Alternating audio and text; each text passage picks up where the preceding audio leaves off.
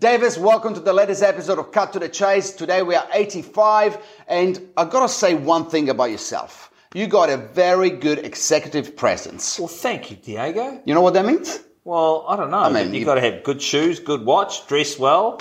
Well, look, you got to look the part, you got to act the part, and you got to talk the part, right? And, we talked probably in the past about that you got to speak in the right way, but the reality of, I had a training session with my team, and there is certain days that we look amazing, right? Auction day, review meeting, that we look amazing. Or you've just made a sale. We just made a sale, you just went to Gucci and bought you a beautiful scarf.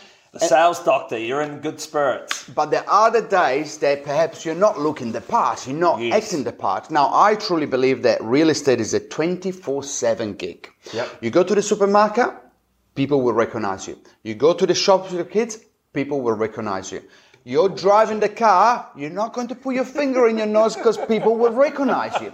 So you got to act the part. You got to be like you're on camera all of the time. And of course, somebody that just started yesterday says, well, that's not the case. But that is the goal. And you got to act and you got to fake it until you make it, right? And then you get to a point like us now that if you drive with your finger up in your nose, people would probably take a picture and it's going to end up on stuff. So you basically got to, and for me, dress is very, very important. I'm not always fully suited up, but even when it's my day off and I go to the mall, I'm covered in tattoos. Smart, I would casual. never have a singlet showing off my chest tattoos, right? There is certain things that the public might not want to see, especially old Maureen and John. They've been at their house for 37 years. So the way that you act and the way that you, especially when you're not working, it's even more important than when you're working. Because when you're working, you're in work mode, right? But when you got a half a day off and you're with the kids, a couple of days ago, I got out of the car without genders because that's my day off. And then I was like, no, went back to the car, put my shoes on, right? Because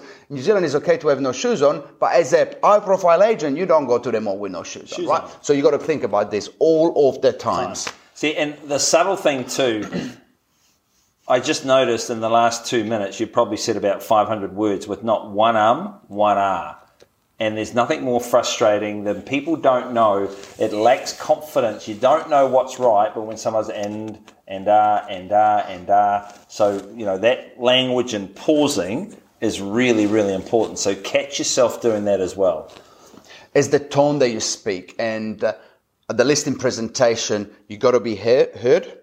People, you got to speak very loudly, but you got to as well play the speech in a way that you see now I'm slowing down my speech. And I struggle with my speech because I talk very fast. But sometimes I stop, I look them in the eye and I repeat if it's something important and then just be quiet. I love it when you go, I'm your best chance. I'm your best chance for you to maximize the sale price and to get sold in the market that frankly is a bloody tough market.